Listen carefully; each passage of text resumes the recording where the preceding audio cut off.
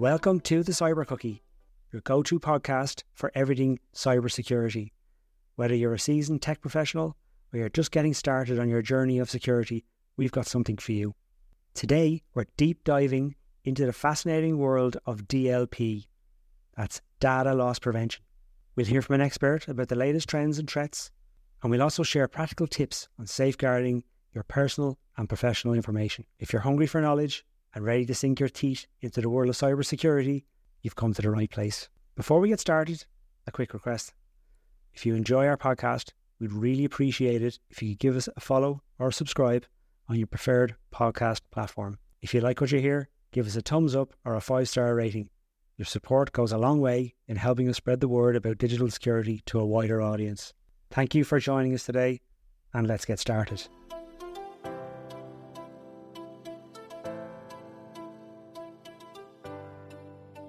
John, thanks for joining us today. Thanks very much. Great to be here. Super.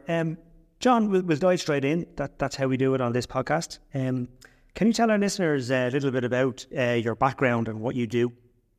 Yeah, I'm the in-country solutions engineer for Forcepoint cybersecurity. We're obviously a vendor of cybersecurity solutions. I've been with them for 2.5 years, but I've been in cybersecurity for over 20 years. I previously worked for Symantec for quite some time. And I've been in IT probably from the age of 18, but cybersecurity probably from the early 20s onwards. Yeah, so you're quite long established in cybersecurity by modern terms, I think. And what inspired you to get started in cybersecurity? Well, I suppose I fell into cybersecurity by accident. When I completed the leaving certificate, I started off in a help desk role in IT for ACC Bank. And then I progressed from there to network administration.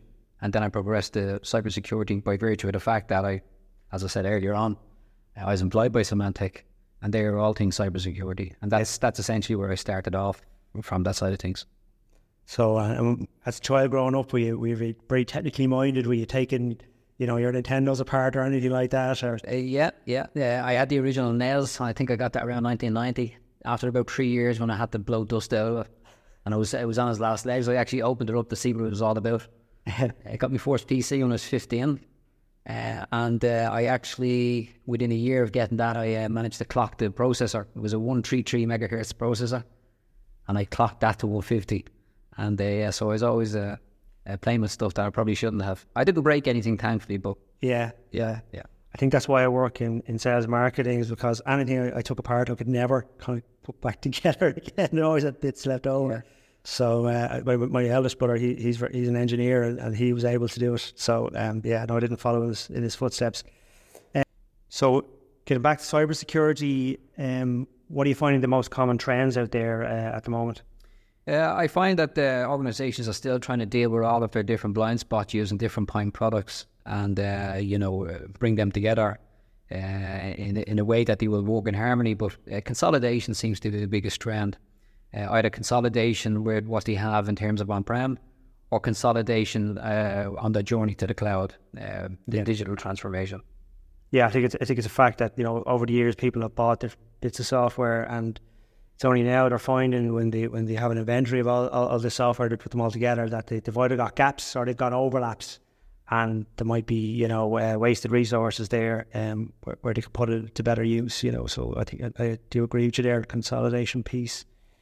And then say with your client base, what are the common challenges you're finding, use cases for your software? I think with the pandemic that hit it, and I think we would have gone this direction anyway, but the pandemic operated as a catalyst, I suppose, is being able to handle the remote workforce or hybrid workforce, wherever way that may be, and then to ensure that you still got a strong security posture no matter where that person is operating from.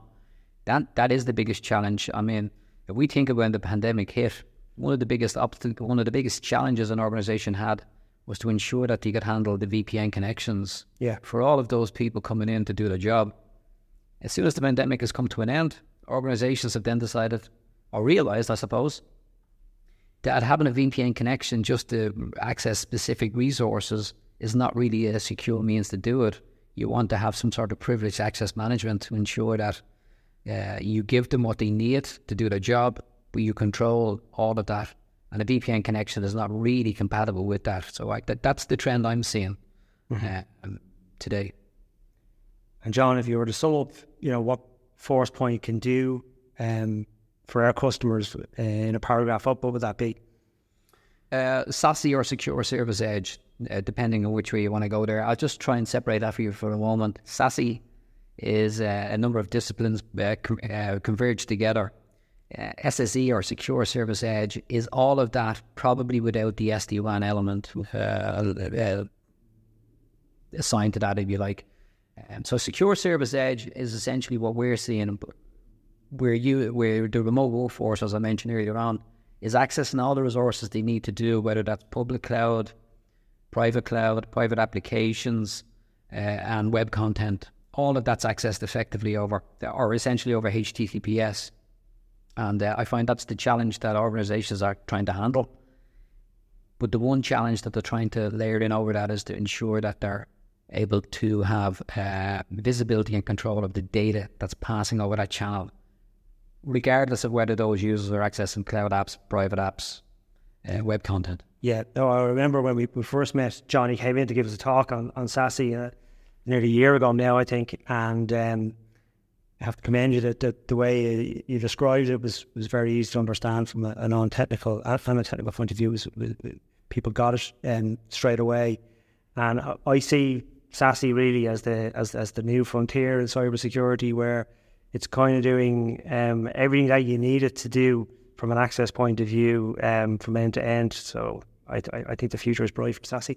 I think so. There will always be organizations that will require an on-prem presence, particularly organizations that have critical infrastructure, not just for IT but for OT as well.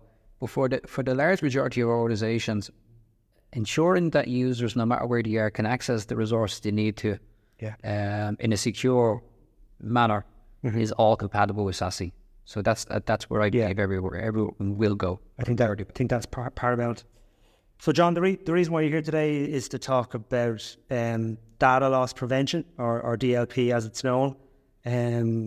Sometimes I've heard it being called data loss protection, but prevention I think is the main term. And I know that Forcepoint have a lot of resources for that. I know they have a white paper, a best practice white paper, which I'll link in the description as well. So just to give you this anyway. So Forcepoint define DLP data loss prevention prevents sensitive information from being leaked, lost, misused, or accessed by unauthorized individuals. So I think that's the definition that we'll go with today for our listeners. And the reason why we're doing this blog today is on the back of the recent PSNI, Police Force Northern Ireland data breach that's been in the newspapers the last couple of weeks. Well, there was 2 data breaches, but one in particular was around an Excel sheet that was uploaded to a portal and then made available to the public, and had all the officers' information and name, station address, grade, etc. on that, and compromised I think 10,000 employees. So John, in your mind, from an expert's point of view, DLP and the whole PSNI thing, what were your thoughts on that when you heard about the breach? I thought the biggest factor, and I actually posted on LinkedIn the evening it actually broke, and I think the one factor that I was aware of course, but I just felt was important to point out, is a lot of people or a lot of organizations feel that, in terms of in the context of DLP or data loss prevention, you're trying to prevent the malicious loss of information out of your organization in an unauthorized fashion. And what that article and that breaking news that evening showed is that data loss is also occurs through accidental loss. And I just thought that was really worth highlighting. It's, organizations feel that their security posture is so strong that you can prevent data leaving their organization unauthorized. But what if somebody who's authorized does it by accident? Where's the belt and braces for that? Where's the protections to ensure that a document that's marked confidential doesn't leave the organization unless it gets signed off from somebody who is, at board level, for example. Yeah. I just thought that was really important. Yeah, no, it really is. From looking at the Forcepoint resources, it seems that there's 3 use cases for DLP, and you might go over each one for us. Yeah, that's no problem. I think it's important, before we go into the use cases, there's an interchangeable use of the term DLP now. DLP, of course, was always data loss prevention, but there's an emergent use of the same acronym, data life protection. And I will go into that in a moment when we go through your use cases, but I think anybody that's listening to this should take stock of the 2 different meanings, because it's very important in the context of SASE. Okay. So the first use case there I see here is malicious insiders. So, John, how does DLP stop malicious insiders? Well, it does it in a number of ways. With malicious insiders who are trying to leak information that's not authorized to leave, and it can happen through a number of methods, you want to ensure that you've got robust policies in place that detects the information that's leaving through the various channels, and to ensure that people who are not authorized to send that information out don't. There's other ways of doing it. I mean, I'll give you an example. A malicious insider may try to leak out, let's say, 500 credit card numbers. Okay, that's straightforward. There'll be a rule in place that would stop that, no problem. What if you do a low and slow? What if you leak out 1 credit card number at a time over a period of time? Well, your policies can be created in such a way that they're watching out for the low and slow, that they're detecting it on an incremental basis where you find that it's happening on a regular basis, that you pull the shutters down. It's looking out for that credit card number, is it? Yeah, so you can use credit card is the easy way for me to actually give an example for people to understand. But of course, the type of data that's important in an organization goes well beyond that type of obvious 16-string code. But the point being that the policies are there set not just to stop something black and white. Here's a policy to watch out for pattern. That it also blocks portions of that information coming out bit by bit as well. Yeah. And the one that always comes to mind with malicious insider is, somebody's in a sales role and they email themselves a customer list Excel sheet, before they switch jobs to someone else in the same industry. They're bringing that customer list with them. So absolutely, that's something that can be. Yeah, I mean, it's important to give you an example of that. I mean, you can create as many DLP policies and converge them together in a way that you're almost, you find a really acceptable level of protection. For that malicious insider, there's also something, as it happens, we call it DUP, dynamic user protection. But essentially, that's where you apply more stringent policies to users based on the risk score. And that could be an automatic risk score, or that could be, how would you say, a manually configured risk score. And I'll just explain that. If somebody turns around, an employee turns around and gives her 4-week notice, you can immediately change their risk score up to, say, 70 over 100 or 80 over 100. And quite simply, the policies that would have ordinarily allowed them to do X, Y, and Z will actually pull those policies more stringent. Well, it's like applying social engineering to It's exactly to your scoring. Very good. Yeah, that's a good example there. The second use case is exfiltration or data exfiltration, the act of transferring data from a device inside your network to an outside destination.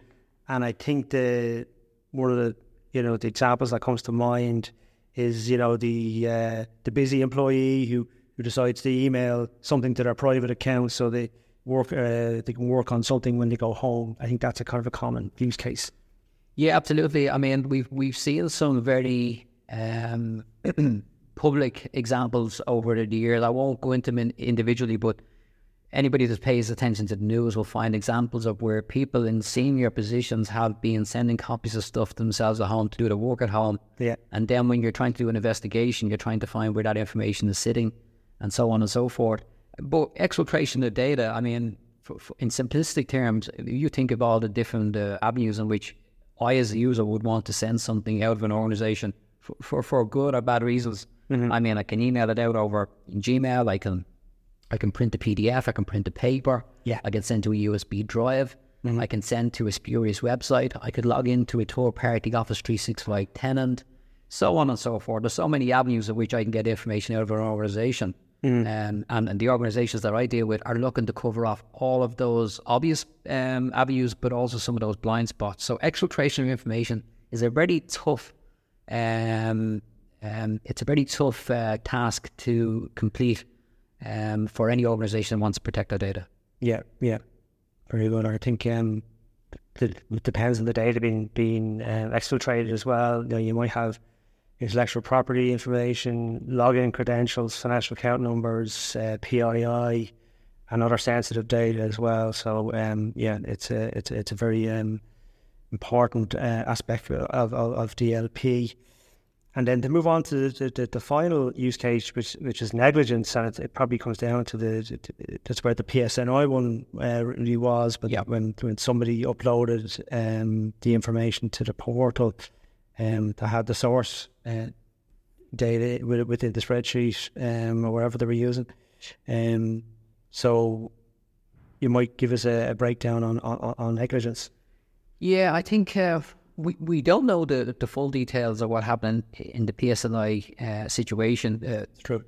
Two things we do know is that there was an example of an accidental loss of data, and then a few days later there was a report again on the BBC that back in June there was an example of data loss on a more malicious basis. We don't know the ins and outs of what security protections were in place and so forth, but for anybody who was paying attention to those articles or the whole situation, and we're looking into their own organisation to see if such a similar thing could happen.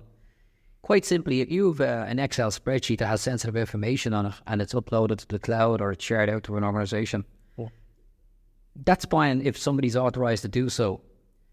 If you have correct data governance and data loss policies in place to ensure that a document that's marked as, confidential, that it cannot be sent over certain channels. So even if somebody who is authorised to handle that information sends something out to the cloud and publicly shares it out to a number of people, you can have a simple policy in place that says confidential documents cannot be publicly shared. That's an example of a simple policy that ensures that somebody can't do something accidentally. I'll give you another example as well. I was involved in an amateur football club for over 20 years, and the governing body also had somebody working with the same name as myself. And you've probably seen it yourself when you're typing in somebody's name into the recipient section of an email. Yeah. And it auto-populates the name. That's but right. I was receiving mails at a time to myself that were also destined to somebody with the same name. And it happened on about... Or similar, it's John somebody else, yeah. I was able to give reassurance to those people that not only did he do it accidentally, but I was also working for a cybersecurity organisation at the time, so their information was safe and that I deleted it. But it just goes to show people are paying attention, they're busy in their day, and they're typing in the name of the person they intend to send it to and not realising it's going to somebody with the same name. Yeah, they got lucky it was going to you, John, Yeah. And you've got obviously high ethics because you work in cybersecurity. Yeah. So that's a good one. But I suppose with the PSNI, then a couple of days later, then the news broke that a laptop had been taken from a police vehicle, and that information had been compromised. In my head, I was like, why isn't that laptop encrypted?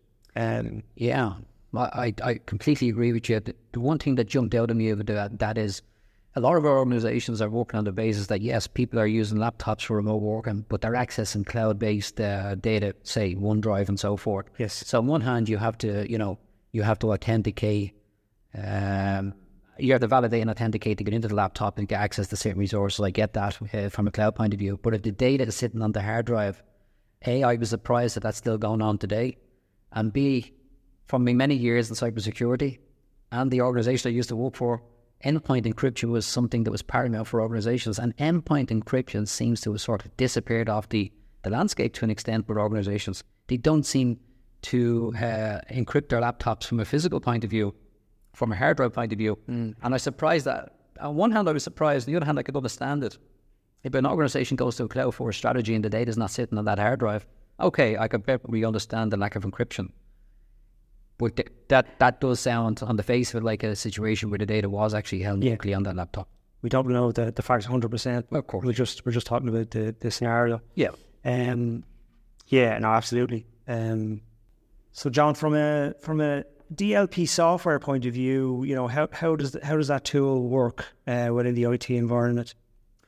Straight off the bat, I'd say two things. There's organizations that only want a DLP solution for compliance reasons. They want to tick a box to say we've got something in place that protects data, and they're happy enough with that. They don't want to commit the resources and the education that's required to actually handle a solution like that. A DLP solution of itself cannot be installed and walked away from, like other solutions, like an email solution. You can generally get it up to a certain level of configuration and everything works fine. A DLP solution must be attended to regularly. Why did I touch on that side of things? Because if you're going to take data loss and data life protection seriously, not only do you have to find a DLP solution, you also have to have a proper DLP strategy in place. And there's four main steps to it. First of all, you need to discover the data that you have. And all of the organizations just fail at that step straight off the bat. If you don't know where your data is, or you don't know what data you have, you're not really going to protect it. The second stage is classification. Having a classification policy or culture that any of that information that you discover is then subsequently classified, which is fine. And any new documents that are authored are classified on the fly, whether they're confidential, public, or just private or whatnot. Why is that important? Because if you classify all the data you discover and you classify all new documents that are created after the fact, you can then ensure that the policies you create prevent certain information going out where it's not supposed to go out. That seems straightforward enough, but if an organization is not going to consider that side of things, they're really leaving themselves wide open to a very, very expensive breach or a very expensive solution that's not going to do the job that they wanted to do. Mm-hmm. Then you've got two stages from that. The first stage is what we've called the monitoring stage, where you've got your policies configured as much in the spirit in which you want them to operate. You've got your discovery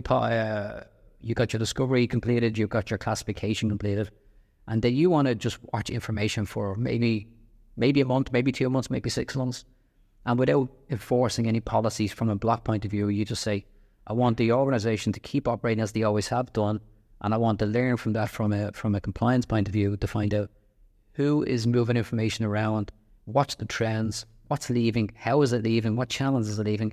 And then when you find that those policies are reporting that information to you, you can then say, okay, now it's time to start enforcing those policies from a warning point of view, from a prompting point of view, from a complete block point of view, or an acceptance or allowing point of view where you say, hey, we're going to allow this through, but just keep in mind X, Y, and Z.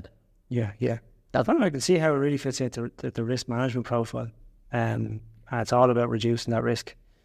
And setting out your policies and your procedures then to back that up. So I can see where DLP has a home there. John, so data life prevention, you mentioned that's now become the second use of the acronym as DLP. Do you want to just give us a quick overview of that? Yeah, I haven't seen data life protection being used in the main course I've talked about this. I use it all the time, and not that it's quite simple, but it'll make sense if I give a very simple example of it. Okay, you've got information that's sitting on premises on your storage area, your network drive and whatnot. And okay, you're going to prevent that in your organization. I understand that. A lot of organizations are moving from on-prem storage to, say, OneDrive. Now, you can imagine a situation where OneDrive is effectively, it's a cloud SaaS application. You move your data out there and you've got a file that is confidential and you've shared it out publicly to joeblogs@gmail.com. So as long as they have a link to that file, they can get access to that file. Yeah. So you've got a file that's sitting out in the cloud. It's not left your organization, but somebody's publicly shared it to somebody. Mm-hmm. But you never had a policy in the past that says that you couldn't do that. But today you've now got a policy that says a confidential document should not be shared out to anybody publicly. Mm-hmm. Data life protection is when you apply a policy in retrospect to say, hey, if the document is marked as confidential and it's shared out publicly, rescind all public pull it back in. Yeah. Now there is people who are in the industry, of course, know about this use case, but there's many people that don't. Yeah. That's a prime example of where the data's already left your organization as such. It's sitting in OneDrive. It's a public SaaS application. Yeah, it's a risk out there, yeah. So you need data life protection. You need to protect the life of that file once it's in the cloud. Mm-hmm. And the way you do that, it's a combination of technologies, but essentially you're talking about CASB. in addition, in conjunction with DLP. That's one of the modules within the Forcepoint 1. Yeah, but it's part of the whole SASE portfolio. Okay. Yeah. So, John, we're coming towards the end of our interview here. I just want to know: are you seeing, is it becoming more common now where DLP is being implemented into organisations, and what type of organisations are you seeing it being implemented? So there's two parts to that question. It is on the increase. I'd say it's probably the fastest growing point solution, if you like, for want of a better expression. DLP is now no longer something that organisations can just ignore as something that they can sort of avoid dealing with. Why is that? A breach is costing them an awful lot of money. It's causing them reputational damage. And I see the media coverage of some of the high-profile ones in the last few years, I think a lot of organisations are thinking to themselves, could have happened to us. And it's a piece of advice I give to anybody that's listening here, and anybody that I speak to. I say, every time you see something of a data breach and the basis of the data breach in the media, you should kick that around as an organisation and ask yourselves, could that have happened to us? Mm-hmm. Could we have stopped that? If the answer is no, then they should be having a DLP conversation. What can they do to actually ensure that they can't be affected by the same thing? And in the PSNI example, it's quite simple. Could somebody have accidentally sent out a sensitive piece of information by accident to a third party? If the answer is yes, well, then they've got a real problem on their hands. Yeah. And then for any organisation that is interested in finding out more about DLP and what Forcepoint can offer, what would you say to them? We are the industry leader in DLP, have been for, I think it's something like 15 years at this stage. At the very least, we can have a conversation, we can have a whiteboarding session, we can visit any organisation in person, and we can go through all of those individual steps, because it's worth actually speaking to us at that level, because it's not like your average point solution where you can just configure it to a point where it can almost operate autonomously. DLP can do that, of course, to a point, but somebody needs to manage alerts, somebody needs to ensure that the policies are fine-tuned to ensure there's a lack of false positives and so forth. But talk to us, and we will whiteboard it out and give you the options. There's a number of ways you can actually attack the use case you actually have. Yeah, it's different for all organisations. Yeah, the organisations I'm dealing with are financial organisations, the banks, the solicitors firms. Yeah, legal, we've seen. Medical organisations, yeah. Legal are one of the kind of industry front runners for this, because they don't want sensitive information, like intellectual property or something like that being emailed to a non-person. Yeah, and we've seen that in-house ourselves. So, that's a very, very valuable offer, I think, John, for people to come and have a whiteboard session with you and break down the use case bespoke for that organisation. So that's fantastic. So, as I said earlier on in the interview, I'll link the resources in the description of the podcast, so you can get in touch with ComSec or through to Forcepoint directly via this podcast.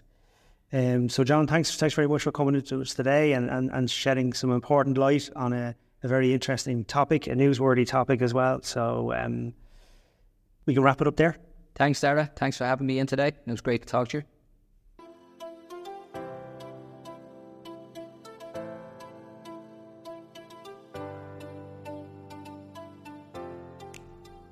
That's a wrap on today's episode, all about DLP.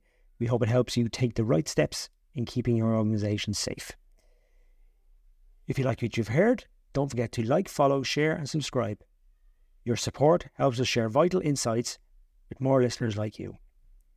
Visit our website, that's comsec.ie, COMMSEC, for more information on our products and services.